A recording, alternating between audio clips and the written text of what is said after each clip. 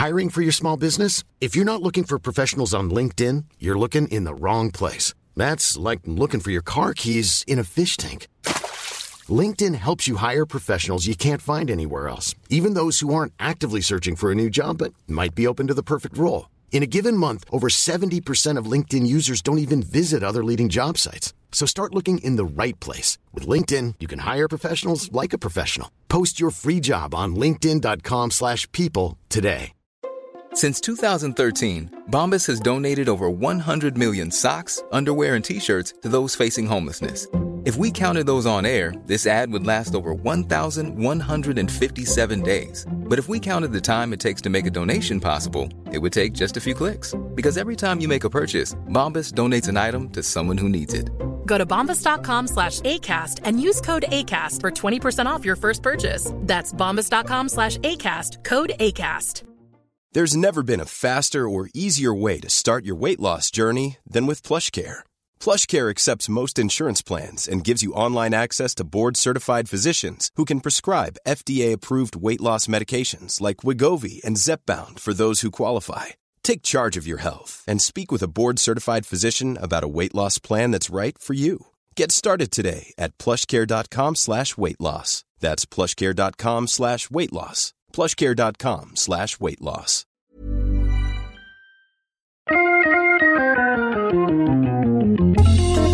Welcome to Wood Talk, crafting artisanal sawdust since 2007. Now here are your hosts, Mark, Shannon, and Matt. What's happening, everybody? It's show number 545. And on today's show, we're talking about cutting an angled mortise, what to do with the boulet cap, and using massive slabs for a workbench. But before we get to that, sorry, my face hole doesn't work right now. Before we get to that, we want to let you know that Wood Talk is brought to you by Rockler. Rockler's been helping customers create with confidence for over 65 years. Rockler's giving away a $250 gift card to one lucky Wood Talk listener. Enter for your chance to win before March 31st at rockler.com/woodtalk. Thanks for that, Mark. Okay. And if you want to help support the show, you can totally do so by going to patreon.com/woodtalk and signing up to become a patron of the show. Woo! I have to remember that people can see me now. Yeah, me too. I'm thinking that. Act natural. What do I do with my hands? What do I do with my hands? Thank you to Jay Wilkinson, Heron Garcia, Jeremy Moore, David Smith, and Dan Bojan. Bojan? Bojan. Bojan. Sounds good to me. Buhan. I like it. However you say it. It sounds great. All right. Well, you know what's kind of cool? You guys know that whole YouTube thing that we tried for a little bit? We did 2 episodes. I heard about that. And it was a trial. It was a little bit of a trial because a lot of people may not realize we have done video in the past. It was just a really long time ago. So long, in fact, I think when YouTube really just first launched their streaming, the whole feature, we started to just stream the show live. Now, we don't, honestly, to tell you guys the truth, we don't have interest in streaming the show live, at least at this stage. So capturing it was like, okay, maybe we'll put that back on the menu, put the video up there. And the first 2 videos, I would call it a success. It was more views than I expected to see. Most other woodworking podcasts that put videos on YouTube have what I like to call why bother numbers. But whoa, wow, ouch! And I'm only saying it's everybody else. I'm only saying that because that's what I absolutely expected our show to have. I don't know how much appeal this kind of thing has. I don't know if this is getting any better. You keep talking, and I don't know. I'm just digging my hole. Really getting any better for us? Just stop. I will say I actually watched the show. Like I logged 6 miles on my treadmill during one of these shows. Did it make it run faster? You know?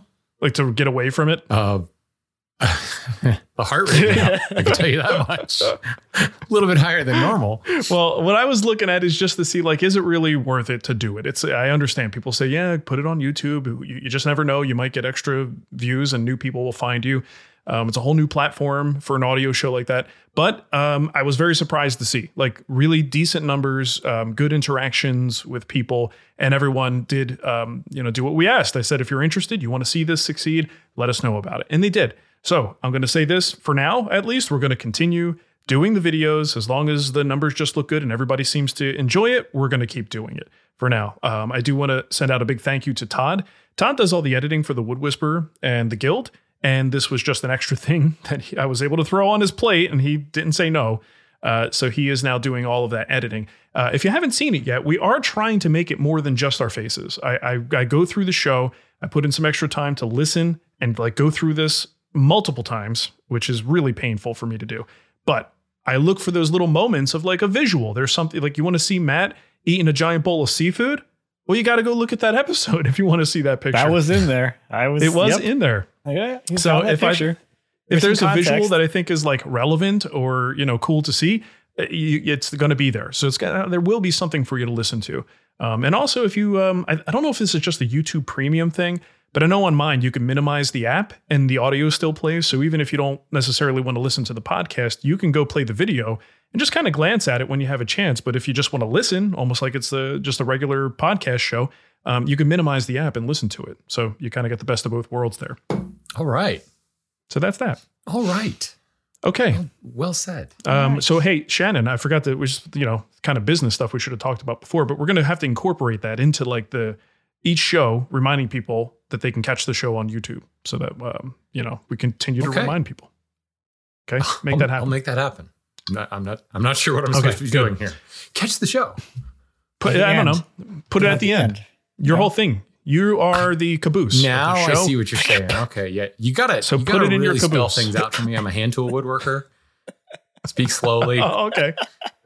Say it very slowly. Gesticulate a lot with fingers. A lot of grunting at bottom. Yeah. Okay. Yes. Grunting and pointing. Okay. Well, let's get to what's on the bench. I've been focusing on a big assembly table, and it's a big boy. I had a little bit of space between 2 rows of tools, my miter station and my jointer, and I decided that little walkway there had enough room to actually sustain like a 4x8 assembly table. And I'm so looking forward to having such a nice, large assembly surface. It's not always something we can do. And most people, at least like me in my previous shops, I will do the outfeed table, assembly table thing. And it's fine. It's fine. It's just like if you have the room though, and you can have that dedicated assembly space, it's so awesome. It's so great. So it's going to be nice for you because like, even though when it gets full of crap, like you just shove it aside, you still have like a 4x4 assembly It's table. a little more room. Yeah. You can kind of that's for my mind when I'm like, oh, sweet. I can really easily just like clear off like an actual realistically like normal size area and still keep all my crap that should be put away on the table. You can do the arm sweep and it doesn't fall on the floor. You got a little bit more runway. Arm sweep. I'll shove it all over there. Yeah. Add it to the pile. Yep. So that's what I'm doing. It's a plywood core top with some Formica, just giving me a little bit more protection and stuff that isn't going to absorb glue. The big topic of conversation is why not a torsion box? And we've had shows on this. I know we've talked about this in the past. The importance of flatness and like how flat something needs to be. So this is not a new thing that as far as like me changing my tune on that. But as like one of the first people to put a torsion box on YouTube, I get that question a lot. Like, why not a torsion box? I was like, well, because I don't really need it. I honestly do not need it. And if this thing is not dead flat, it's going to be fine. It's going to be perfectly fine. So yeah, super excited about it. That will be a project we'll have on the free site. Oops, geez, big monkey here with the stupid flailing arms. So yeah, that will be a project coming up soon. All, construction grade lumber for the base and then just simple plywood for the top. So when I saw the pictures of it, I thought the legs were solid. I was like, where the hell do you find these like 6x8 or something? Legs. I'm like, what the hell is he making this out of? And then it's a shadow. Never mind. It's a 2x4, 2x4 and 2x6 put together in an L shape. And it absolutely looks like a monster workbench base. Like, oh, sweet. Yeah, it's faux. Let's go with that. Nice. Yeah. Fancy faux. We'll see how the rest of that goes. Right on. Shannon, what do you got going on? Well, first and foremost, I spent last week in Vegas at the unfortunately named IBS show, the International Builder Show. Depends on where you eat. Yeah. May or may not be a problem. Yeah, but that was, one of those just ginormous trade shows. Like one side of the hall or the other is like 5 miles. I remember walking there from my hotel, and I entered like the far corner of the conference, the Vegas Conference Center, and our booth was on the other end. It was a 48-minute walk indoors. Oh, geez. Before I made it to the other side. So I don't actually know that mileage, but I know that I can run 5 miles in about 48 minutes, and I wasn't running. So it's a long way. But yeah, so little worse for wear right now from all that talking. But my exciting news is I'm building a side table, and I'm doing this kind of new format. We've had group builds in the hand tool school before where basically just people like, hey, I want to build this. Anybody else want to build it? And they just kind of, moderate themselves. And occasionally I'll pop in and decide to build it too. But this is a little bit more formal, trying to turn it into kind of like a classroom session. Like if you take a woodworking class, generally an instructor will say, okay, here's what we're going to do today. Kind of show a little demonstration, and then, okay, go back to your benches and do it. And like the instructor wanders around and kind of helps as things go. And it's kind of the method we're going to try to do here using Zoom. So I'm two sessions into it. We talked about building a story stick and talked about some design iterations and things like that, because people are all building different versions. And then this last session was all about making the legs and tapering the legs and things like that. And I don't know, I'm kind of excited. It's definitely still like the final product will still be a series of videos of me building a table, but it's a little bit like live streaming. And the fact that there's a chat room there and there are people actually asking questions, it changes how I present, certainly, because I have people who are there at the moment, but I don't think it would work in like a really crazy detailed build. But like, a lot of pieces of furniture, like in this case, there are 4 legs, right? You build one leg, now repeat it 3 more times. So in this particular format, I can do one leg and then say, go forth and make 3 legs. And you don't need to see that, it's pretty much the same. So I'm kind of excited to see how it turns out. More importantly, what kind of the final product looks like and how useful it will still be if you're not there in the moment, like participating. Yeah. After the fact. So yeah, I don't know. It's kind of fun. It's little twist on the same kind of idea of doing video instruction, but I'm hoping that it will give it a little bit more interaction. It's funny how, the pendulum swings both ways. We joked a couple episodes ago about back in the Ustream days when people just used to turn on their webcam and work. I've got a Zoom session that runs 24 hours a day on the hand tool school now. And, of course, since I set it up and I haven't bothered to tweak my notifications, I get an email every time somebody joins a session. And there are people in that chat room for whatever all day long. Because there's students on 6 continents and all different time zones. So it's kind of crazy how you kind of like when, like Mark, when I say that, and even Matt, you remember this, we remember those Ustream kind of days, and then it kind of fell by the wayside. And the current generation of woodworkers don't really know that or remember that. And they're like loving it. I've got like, there's a woodworking. It's come back around. Yeah, it has. So there's people working and chatting in their shops.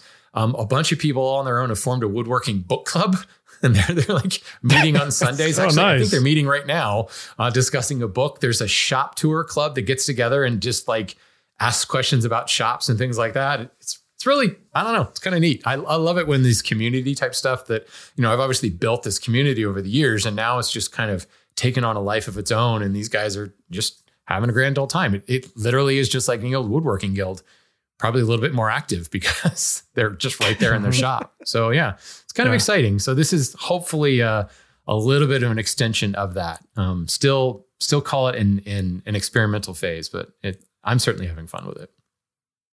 That's cool. Yeah, sounds like a good opportunity for people to take advantage of. Hopefully, maybe. Cool. Matt, what do you got going on? I'm waiting. I don't know. I don't know. Just waiting for stuff. Just waiting for your turn. I'm waiting for molding knives for the molding machine to come in. I ordered some flooring knives and some back cutters and some additional knives for the cutter heads, because kind of like with everything, like they get you with all the tooling. It's like the machine doesn't come with like anything. Oh, of course. And like you can drop all kinds of money on cutter head inserts and knives and all kinds of crap pretty quickly. Mm-hmm. So I spent about $1,500 on cutters and knives and everything. The machine has a top cutter and a bottom cutter, like a planer cutter or whatever. it only ships with 2 knives. It's got 4 slots. Really? So I'm like, oh, okay. Well, I guess if I'm not using the slots for additional molding knives, so you could have a cutter knife and a molding knife in one pass, I guess I'll just fill them with the regular knives and maybe get better cut quality, like on the top cutter. I'm not planning on actually putting any kind of profile on top of a piece of flooring. Mm-hmm. So I'm like, okay, I guess I'll get those. So like that was like what? You need the knives and the gibs. Mm-hmm. So it was like $200 or something to make that a 4-knife cutter head from a 2-knife. Then I'm like, I need some additional back cutters. Then I guess I could just buy a whole nother set for $1,000 of like all the different profiles and shapes and things for the side cutters. Then I'm like, well, if I'm waiting this long anyway, I should get like actual flooring knives for the side cutters, because the ones from Wood-Mizer are just tongue and groove. So it doesn't have the nail slot.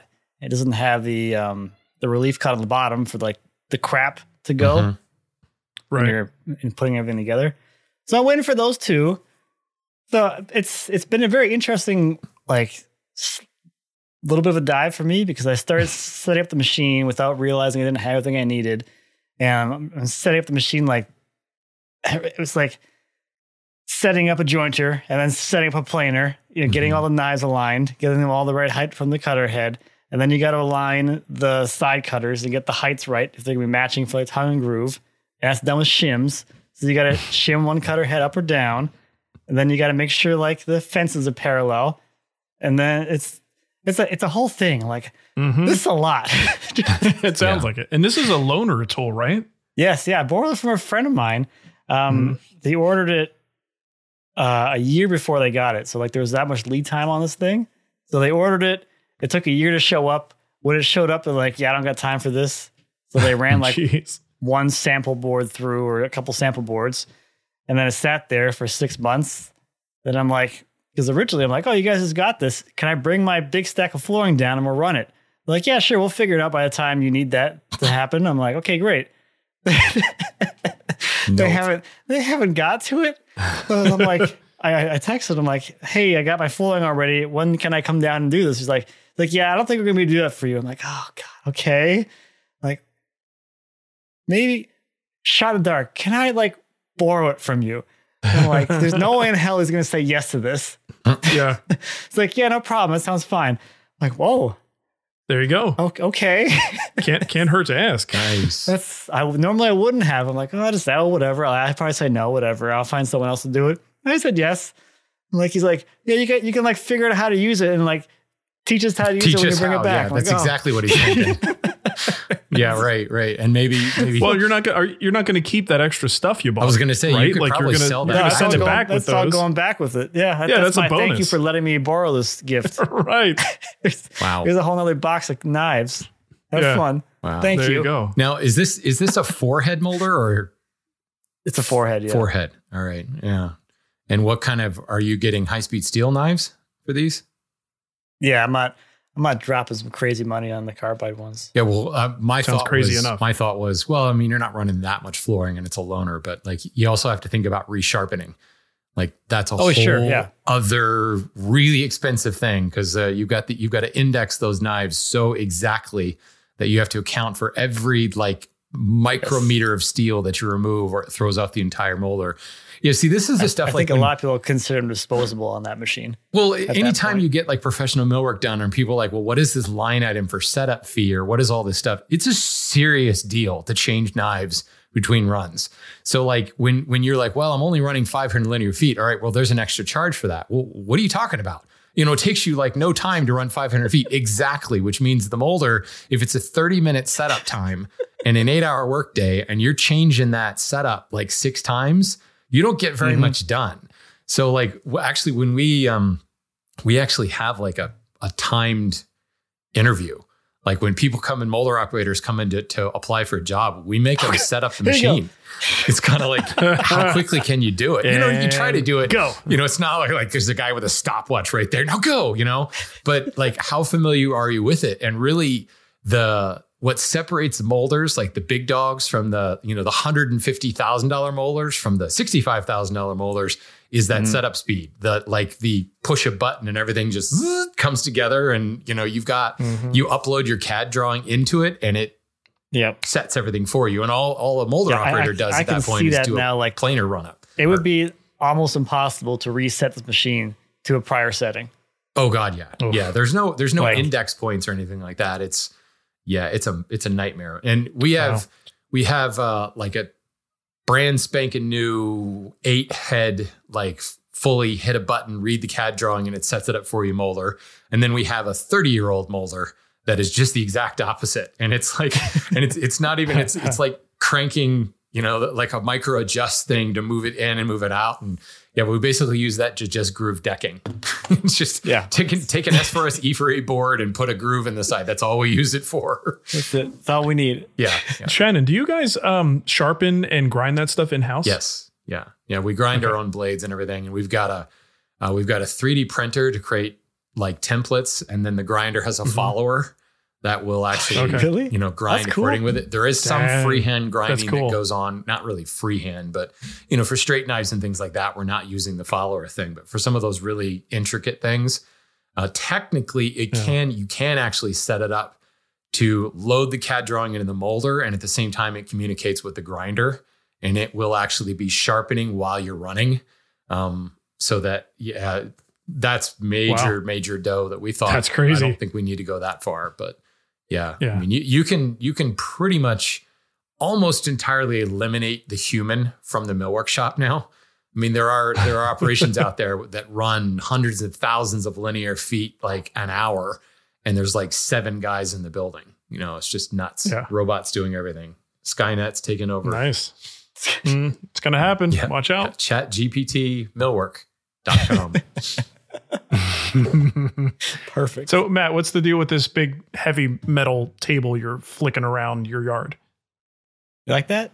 That's a torsion box. Sweet. That's pretty sweet. It's a torsion box. He's changed the game again, folks.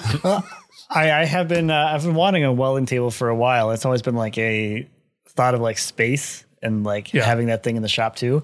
But now with the barn, I'm like, if I need to like get it out of the shop, I can just move it in and out with the skid steer or whatever. So I ordered this welding table over Thanksgiving. They had a sale, of course. So you got to pull the trigger then. And they make them like an hour from me, which is like, after I ordered them, like I saw the address on the company. I'm like, oh, that's not that far from here. That's weird. Mm-hmm. But it's all laser cut steel. And the top is basically like a dog hole thing. Right. So you have 2-inch, half-inch holes on 2-inch centers across the whole thing. And then the structure, the understructure of it is laser cut tab and slot ribs. So you just drop all the ribs in and clamp them down to the top. And that forces the top into flat or whatever flatness tolerance to laser cut onto those ribs. It's actually a pretty slick way of like doing it. Sweet. That was kind of like the weird thing like that I realized as I was doing it. Like a lot of people were like, how do I make this thing if I don't have a flat table already? I'm like, right.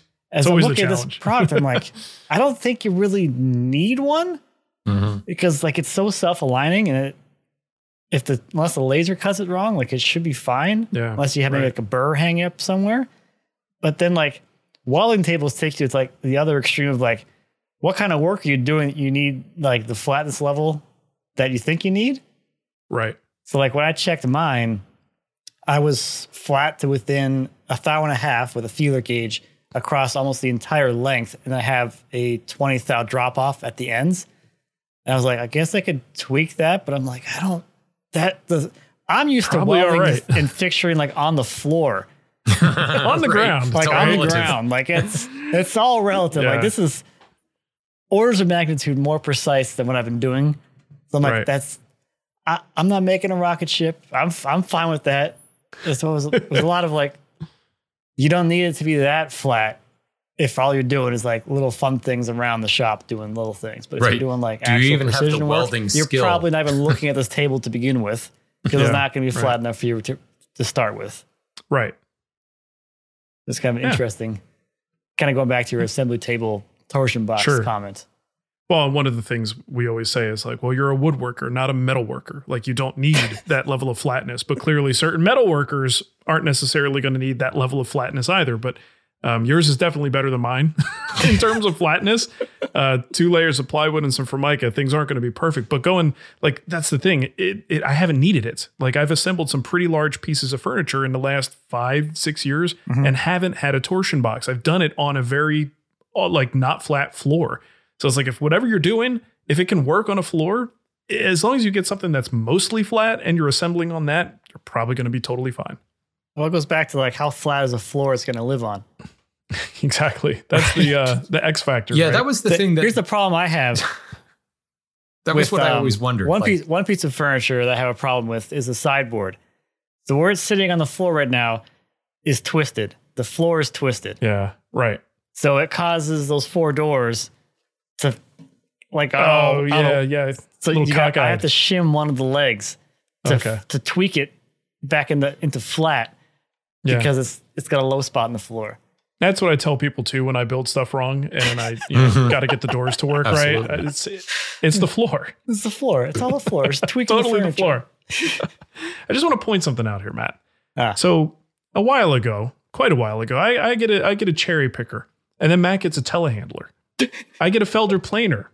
Matt gets an industrial molder. I build an assembly table. I borrowed it. No. You're ruining my joke. Okay, I'm ready. I build an assembly table, and Matt makes a 1,000-pound flat welding table. What's going on over here? Do you remember what was that 2 episodes ago when we talked about YouTubers that like post the same video? Yeah. Yes. Matt, like just weeks after. Yeah. Kind of what it is actually. That's actually coincidence. Kind of scary. Yeah. How is it a coincidence? I don't think so. You know what the problem is? I'm letting all this info out early on social media. Yeah. And I know you follow me, so you start making plans as soon as you see that. I don't think that's how that worked. I had these things in the works like long beforehand. It all just happened to somehow come together now. Somehow. It's a funny coincidence is what it is. Coattail whisperer. We should plan something. We should actually strategically do it intentionally and just see what happens. Oh boy. Well, that's all great. So we got a little kickback, right? Shannon, why don't you grab this one from Jason? Sure. This is from Jason. He says, let me say that I too am a member of the Wood Talk Sadist Society, as I found your show right around when you quit the first time. I love that there's a first time there. And then I started listening from episode 1. By the time I caught up, you had unquit. So I've listened to every episode. Should Wood Talk commission patches or stickers? There we go. Yeah. We'd have to figure out how you can prove, it's all in the stare, that 1,000-yard stare. If you've actually listened to all the shows, you're dead. You're dead in the eyes. You're a little dead in the eyes. Send us a selfie and we'll be able to tell if you've listened to all of them. So Jason goes on to say, I wanted to thank you for your exceptional credibility. You mentioned the negative credibility experience of, say, Shannon recommending something like a bad axe saw and some guy getting one, ka-ching, and then hating it. I thought he was actually being serious. I'm like, I can never, honestly, pat on Mark Harrell's back. I can never remember anybody saying they didn't like their bad axe saw. Anyway, right. I want to say that I have had mostly positive credibility buys with you guys. And actually have had hyper positive credibility moments as well. I shared this on Instagram and Mark replied, the flipping Merle miter clamp is the absolute stone cold, don't bother with anything else solution for picture frames. Son of a gun if that isn't the right answer. I say this is... God damn. God damn. Hot damn. Sorry. I say this is hyper positive because if I look back, the 3 of you almost always have the right answer for what I'm trying to do. And I found myself getting irritated with myself if I don't follow your recommendation. Once I do try it your way, I usually end up saying to myself, son of a, hey, he, she, shim, whatever, did it again. A final example, after several batches of questionable hand-cut dovetails, I'm making Matt's frickin' 10-second jig. I'm done reinventing the wheel. So thank you for being so reliable and credible. Keep it up. I appreciate your content because you guys actually make cool stuff the traditional way. I mean, with actual joinery and hardwoods, not some cedar pocket screwed together. Well, thank you, Jason. Let me add to this that Jason was one of quite a few people who had a similar sentiment. I certainly wasn't going to put all that on there because our heads are big enough, but it was just nice to kind of get that feedback. Jason's comment kind of summed up about, 6 or 8 different emails that I read through. So sorry if your email didn't make the cut, but you didn't use words like son of a and god dang in it. So giggity. Giggity. Well, you hear that? Follow our advice or else. Yeah, there you go. Or else. There you go. That's your warning. Funny, we did have one person on YouTube make a comment that in one of our answers to a question, this was the finishing one side of a board question, took us to task for doing what we said people are always doing on YouTube. And that's just kind of giving answers without having proof. And it was a weird accusation, a weird thing he was trying to say, because in order for us to not answer it that way, we would have had to sit here and list all the reasons and all the projects we've done in the past that substantiate our advice. And it was just a weird thing to call us out on. We're doing an hour-long show. We're answering tons of questions. If we had to give our resume before each answer, this isn't going to be real fun for people. So it was like, I totally get it. But, I think if you listen to this show long enough, that's where the credibility comes from. You get a piece of advice, test it. If we're wrong, tell us about it. Most of the time, I think it's not a matter of being wrong. It's a matter of you might find that you have a different preference, right? It's I don't think any of the three of us are going to say, give a piece of advice that we haven't actually seen proof of, or, something like that. So sure. It's just hard in this format to really give evidence of things as opposed to simply answer the question and then move on to the next question. I think, but yeah, that's actually one of the things that I've been enjoying about this like group build format is like, I'm doing something like my process is this. And like, while I'm chopping on a mortise, somebody in the chat room says, well, could you try it this way? And usually the answer is yes. Like there's 1,000 different ways to do things. And really there's no one wrong way, but there's a lot of experience. And maybe you get set in your ways, try one thing one way. So yeah, what Mark is saying is fantastic. If you have doubts, try it. And if it works, share it. And if it doesn't work, share that too. I can tell you personally, as far as finishing the board on one side, I don't need to try that anymore because I have lots of clients at McIlvaine who do that all the time and then write in, why did my board come so badly? I finished the top side of the deck. And you're like, yeah, that's why. Yeah. Yep. Well, Shannon, would you say that you're the founder of the hand tool school? I guess, yes. It's not going to be a good one. No. There's a Founders Day event going on at Rockler. Oh, gosh. Wow, I didn't even know where you were going with that. I was like, where the hell is he going with this? Like, yeah, I've incorporated it. Wow. Yeah, I'm the founder. There was no connection, guys. I'm just trying to make a show here. All right. I mean... Well, Rockler Stores are hosting a special Founders Day event on Saturday, February 18th from 9 to 11 a.m. You could register in store for a chance to win. Yeah, just for Shannon. Okay. You could register in store for a chance to win some free gear. You can view woodworking demos and more. Plus, they'll have some of their top tools at discounted prices. If you're not near a store, you can still shop some of the great deals all month long as part of their Founders Day sale at rockler.com. Very nice. And anybody, feel free, the Photoshop people who want to like put me in like a Founders Day, like colonial powdered wig, Oh, jeez. Little Mount Rushmore looking thing with like a hand tool school logo. I will use that in my day-to-day marketing. Yeah. I will absolutely use that. So this is coming up fast though, February 18th from 9 to 11. So make sure if you got a Rockler store nearby, definitely go check that out. It sounds like it's going to be a pretty good time. Yeah, coincidentally, that's my first triathlon of the season too. So if you're not at Rockler, feel free to come by the... Did you say Firth Triathlon? I did, my first triathlon. Okay, I thought so. Yep. I can't dictify quite well when I see your faces. It throws me off all the time. All you're doing this whole hour is dictifying. Yeah. Okay, let's get to our questions. Let's get away from the Rockler ad before we... First one's for Shannon. Yeah. Quick. Okay, let me get my dictifiers going here. This is from Chris. He says, I have a question about your best recommended practice for cutting mortises into the legs of a small in-table type piece where the legs flare slightly outward as they move down from the tabletop to the floor. If the legs were designed to be perfectly square, I would cut mortises normally at 90 degrees to the face. But if I do that on a leg designed to be angled outward, a mortise cut square to the face will sit square to the tenon in the end of the mating style. Wow, that's going to get confusing real fast.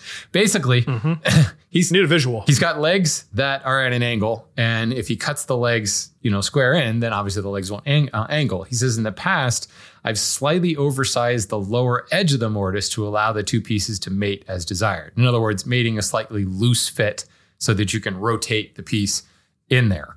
How how would we go about doing this? So I kind of hold on. How does that work? Well, yeah. How would that work? That's like, what about the shoulder? This at all. I'm sorry. Exactly. So I can see you oversize the mortise and you can get that angle, but what about where the shoulder meets the leg? That was my next question. He doesn't mention the shoulder here at all. And I think that's the most important part. So there's a couple things you can do here. You can either angle the mortise or you can angle the shoulder of the tenon. I personally prefer to angle the shoulder of the tenon because chopping angled mortises is just harder, especially for me by hand. It's not hard, but it's just harder than chopping them straight 90 degrees in. You know, the one thing that I'm always telling my hand school people is 90 degrees is still an angle. So 88 degrees is an angle. I mean, if you're just chopping to a line, it really shouldn't be that big of a difference. But let's be fair, we're all conditioned to kind of chop straight up and down. So chopping at an angle is just a heck of a lot harder. So it's so much easier to saw your tenon shoulders at a slight angle and have that tenon mate the mortise. So the mortise is still 90 degrees to the face of the leg, but now the shoulders of your tenon and therefore the end of the tenon are at a slight angle.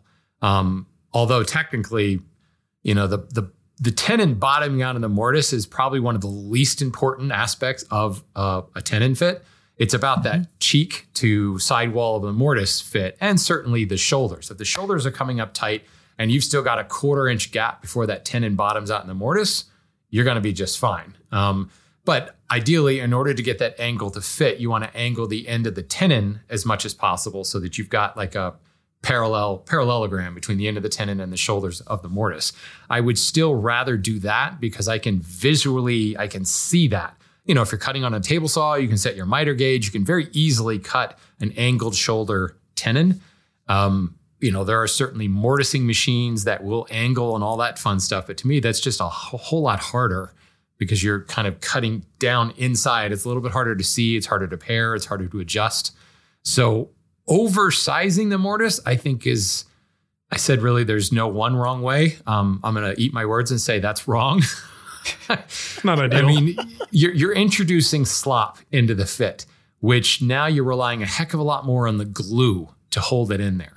You know, certainly if you've got a good purchase between the cheeks and the sidewalls and the mortise, you're going to get a good fit, but you don't have that mechanical, you know, locking, holding it together that a tightly fitting mortise on both the cheeks and the short cheeks ends of the mortise. I never know what to call those things. You know, if it fits like a glove, it's going to be a heck of a lot stronger, and the glue is just going to make it super, super strong. Purposely making it loose is just not a good option, I think. So yeah, I would definitely angle the shoulder. What do you guys think? Would you do anything differently? This is a loose mortise and tenon situation for me. There you go. Buy a domino. Finding the laziest path. I didn't say a domino. Don't do that. Use dowels. Don't Xerox the domino. Got it. It's a loose mortise and tenon joint, whether you use a domino or not. Like even if you just use a router and you're going into the end grain of the rail and then into the leg, I think that's the easiest way for most people to wrap their brain around it, because you're doing nothing other than chopping the angle on the end of your rail to whatever that angle is, and you're tilting your leg to whatever angle it is, and you are going perpendicular with your mortises, perpendicular to that mating surface. So you don't really have to do any thinking about angles. The only, I think, disadvantage to this is if you really were to stress these joints and you put this, you know, the method I'm talking about kind of would angle that mortise downward a little bit, and the mortise and tenon joint would be kind of at an angle. Whereas if you could get that tenon to go straight across, let's say it's an integral part of the rail, and then you have downward force on that rail, I feel like it would be stronger. If you do it, you know, like Shannon's suggestion, he's got a couple ways there. I think that would be technically a little bit stronger, but I always do this with a loose mortise and tenon joint, just for simplicity. So I don't have to even think about the angle. The other aspect to that is you can always throw a peg in there, add an additional belt and suspenders, additional mechanical interlock, or even better, draw bore that peg, pull the entire joint into compression. And now you're going to fight dynamic stresses, which I think that's kind of where Mark's getting at. You've got that angle. You're already at a bit of a rack. You know, it's going to pull more on that tenon joint. So throw a jaw bore peg in there and you're going to suck that whole thing together. That's the technique that Japanese woodworkers use to keep, you know, temples in earthquake zones together for thousands of years. So I think maybe you'll be okay with your side table. You know, you can now dance on the top of your side table if you want. There were times when I did, like when I had to dance on your side table. Please say dance on your side table. Yeah, that happens most days. I got one back here. I'm about to do it. When I would have to do repairs, I would often do like restaurants would have, bar stools and like chairs from the restaurant that would just get beat up, and everybody's leaning back on these things constantly. So many of these, the only reason they didn't fall apart under one of the patrons is because there was, a peg driven through the joint, and I would have to then knock that out, do the whole repair. And that's why I've thought about that for anything that's really a high stress thing. Sometimes that peg is the only thing that's going to stop it from falling apart when that time comes. Indeed. Okay. We're on to Matt. Who's next? Matt, you're up. Good. Okay. This is from Robert. Robert has nearly the whole boule. Boule. The whole boule. In 1 to 2 inch, 4/4 to 8/4 for the wood nerds of Pacific Northwest black walnut. The cap, not sure the correct term. The traditional stores would call that the slab. The cap, which is weird for everybody else that uses slab for like a big old piece of wood with 2 flat faces. Anyway, the cap piece, the slab, varies in thickness from edge to 4 inches to too pretty to waste or burn. So I'm looking for ideas for best use of the wood. I'm currently thinking of flattening the cut side by hand as best as possible and sending it through the planer until I'm left with the board. This would be a lot of waste and time. Appreciate you guys for your humor, love of woodworking, and occasional woodworking discussions. Once in a while. Every now and then. Hey, we're 2 for 2 on woodworking discussions today. Come on now. Right? We're doing pretty good, I think. So is this bark on the outside? Is that what we're talking about? Yes, that would be the cap piece, or the slab would be the first cut off the log, or the first cut that has the exterior bark side of the log on it. So you have a flattish face, or it was flat when it was sawn, and you have some kind of semicircle type thing that is the shape of the log. So, I mean, it's a piece of wood. You can make it whatever you want. It's just that curvature on the outside of the log kind of makes it a little bit goofier. And just keep in mind, especially with black walnut, like that's all sap. So you're going to have you get some pretty nice white looking walnut out of that. Also, it's full of sugars and things that bugs love. Just keep that in mind too, as you're storing and drying it. Sorry, Matt. Does he say it's already dried, or? I don't know, but air dried for nope, never. I mean, unless it's been kiln dried, it's still there could still be bugs. I assume for this question that you had the whole boule, kiln dried, but I don't know. I don't know. I don't trust bugs, kiln dried or not. They don't trust you. Yeah, no, they don't. They love you. Heard that. Anyway, if you want to use this again, you can always resaw it. So you can bring it back to the sawmill if you don't have one of those. Maybe a lot of people have these bandsaw things in their shops. I actually did this quite a bit back in the day, where I would just if I was at a sawmill and I go to their burn pile and they have exactly this. So that's a huge chunk of wood that is not worth it for them to saw another little tiny board out of, but I can take it home and I can make a piece that I can put into cutting boards out of it.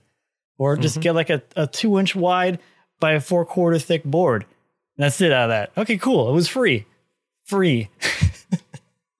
After all that. So you can resaw that thing into whatever thicknesses you want out of it. You can do your planer thing. If you're a turner, you can get turning blanks out of it.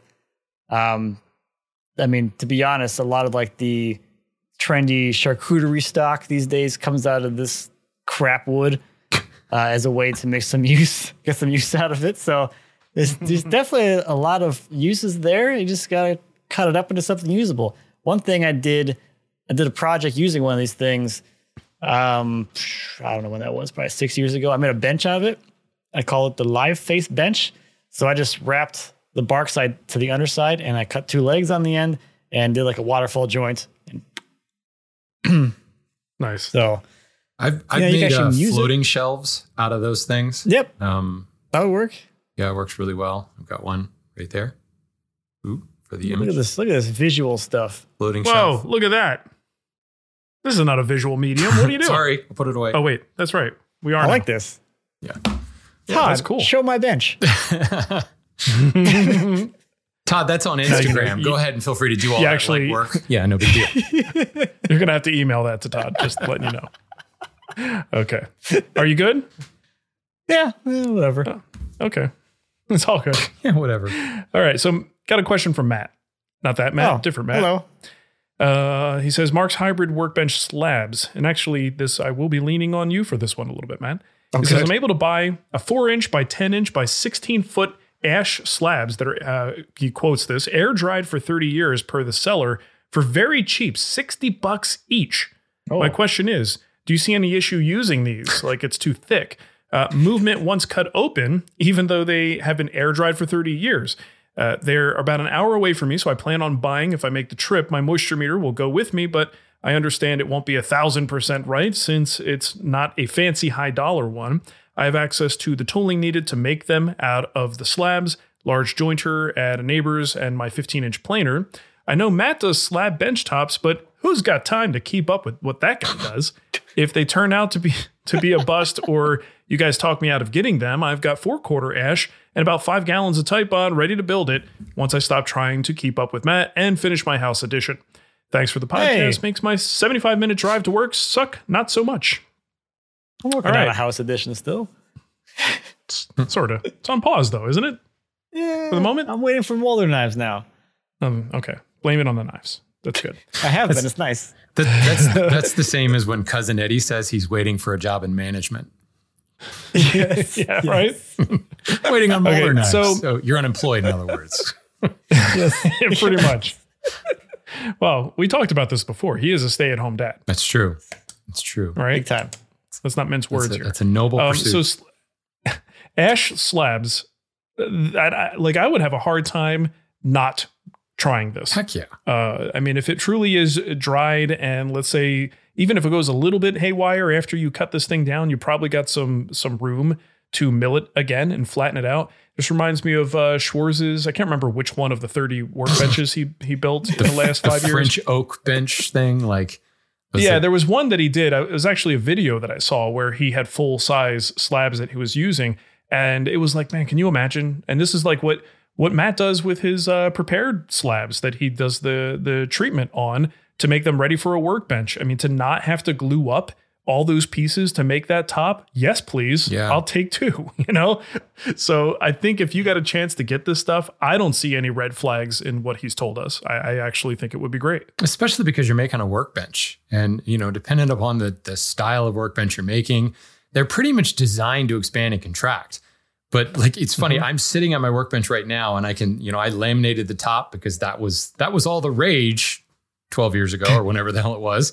But you could see how I got tired of gluing things up. How much work could that be? Right. Yeah. And right? The first half of the bench is glued up with 8-quarter material. And you could see I got frustrated because the second half, I went and bought 16-quarter ash from the local sawmill. I was just like, screw this stuff, Screw this. And that was fantastic. I'd say if you can get 6x8s and people are like, well, I'm going to mill this 6x down to a 4-inch top because Schwarz's blue book, workbench book has them in 4 inches. Keep it at 6 inches, man. I mean, if you have holdfast problems, you counterbore the underside and it's fine.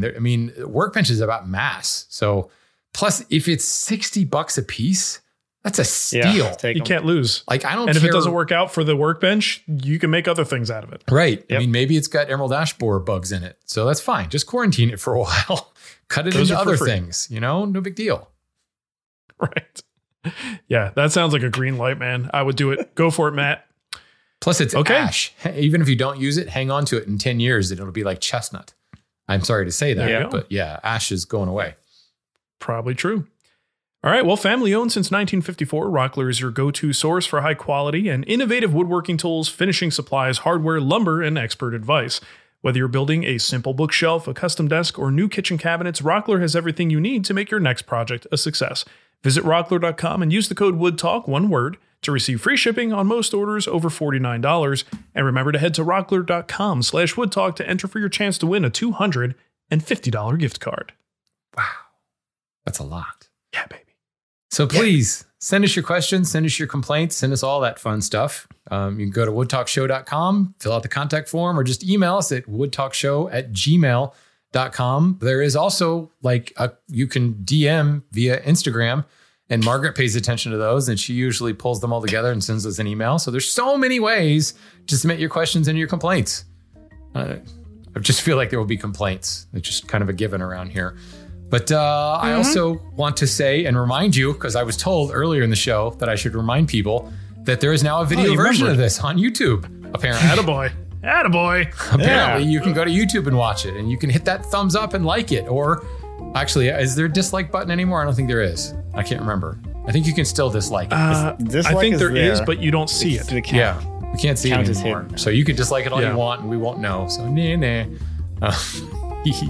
anyway, I do especially want to say thank you, because all the editing, whether it's Nick doing the audio or Todd doing the video or just Margaret curating all this stuff, is a lot of work that goes into this. So I'm glad you guys are enjoying the YouTube show, and I'm very glad that I don't have to do all the editing and pull all the stuff together and come up with thumbnails and all that stuff that is part of YouTube now. So thank you to Todd, Nick, and Margaret. We need like one name for that.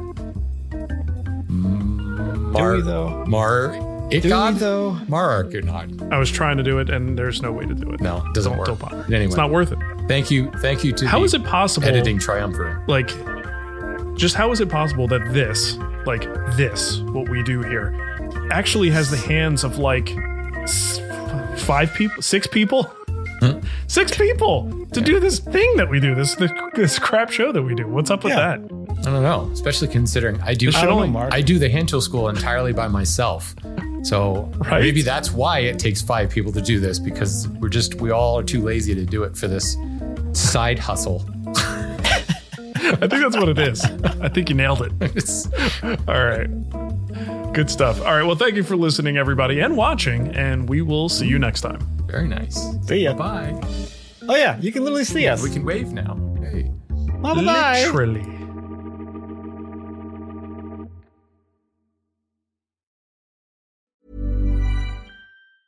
Hey, it's Danny Pellegrino from Everything Iconic. Ready to upgrade your style game without blowing your budget? Check out Quince. They've got all the good stuff, shirts and polos, activewear, and fine leather goods, all at 50 to 80% less than other high-end brands. And the best part? They're all about safe, ethical, and responsible manufacturing. Get that luxury vibe without the luxury price tag. Hit up quince.com/upgrade for free shipping and 365-day returns on your next order. That's quince.com/upgrade.